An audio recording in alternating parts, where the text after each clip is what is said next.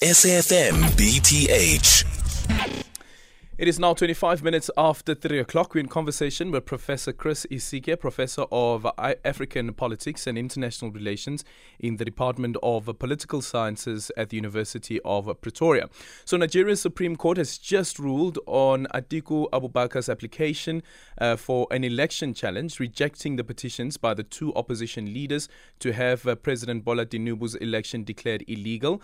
We understand that the court held that a majority ruling that on the grounds of challenges that were devoid of merits. Politically speaking, does it mean that President Tinubu can now govern the country freely going forward? Professor Chris Isike now joining us on the line. Prof, good afternoon. Thank you so much for making time for us. Does it come as a surprise at all that the court has handed down this particular judgment, also including, if you look, for instance, at the September ruling of the tribunal? Yeah, good afternoon, Andrea, and thank you for having me on your show. The simple answer to your question is no. It didn't come as a surprise. In fact, this was expected. And it's unfortunate. So it's one thing for the court to validate his electoral victory. It's another thing for him to have the kind of legitimacy that would have been expected of someone that was perceived to have won the elections free and fair. Mm-hmm. Is there any contention, do you think, to attaining or looking at the legitimacy of the elections themselves, or the credibility of the elections themselves, looking at the claims that have been made, that the votes that were cast, the results were not transmitted electronically, and that's one of the main contentions that have been raised by the two political party leaders?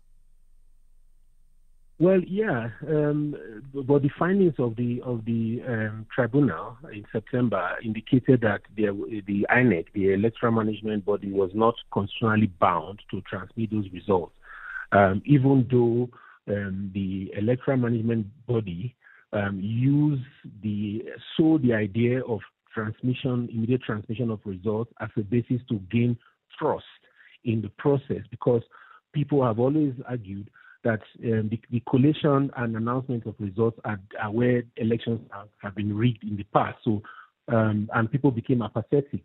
And the INEC used this electronic transmission of results to get people to be interested again. And then turning around to claim that when it came to the presidency, they could not do that, but they could do that the same day, the same election, the same time for the House of Representatives and Senate. It was curious, but apparently the courts have different views about what these things mean, using technicalities to dismiss such a legitimate, concern. Yeah. And then also the court rejecting Atiku's bid to introduce new evidence that alleged that Tinubu had submitted forged university certificates to the electoral agency. You touched a bit around you have the court judgment, then there's the question around the legitimacy of his leadership. How will Tinubu be able to charter these difficult waters, also considering that there are all of these allegations that have been leveled against him, as well as the Electoral Commission? Well, so the court may have been right in insisting that you cannot introduce new evidence, and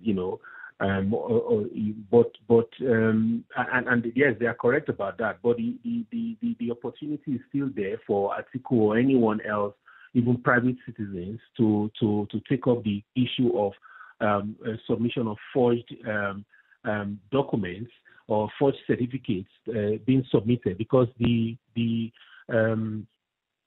Chicago State University, the registrar that swore under affidavit that they did not issue the certificate that was submitted, and normally a third party could do that, but that third party has to do an application to the university to approve, and they indicated that in this instance there was no such application. What that means is that whatever Tinubu submitted as a certificate was forged.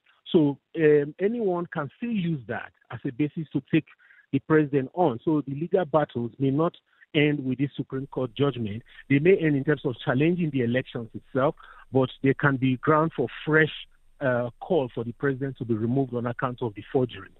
So the president's credibility in question as well? It remains in question and will remain so even if he is able to win every court case that comes in the future, because it's about legitimacy, and legitimacy cannot be legislated. Yeah. Thank you so much for your time. Professor Chris Isike, who's the Professor of African Politics and International Relations in the Department of Political Sciences at the University of Pretoria.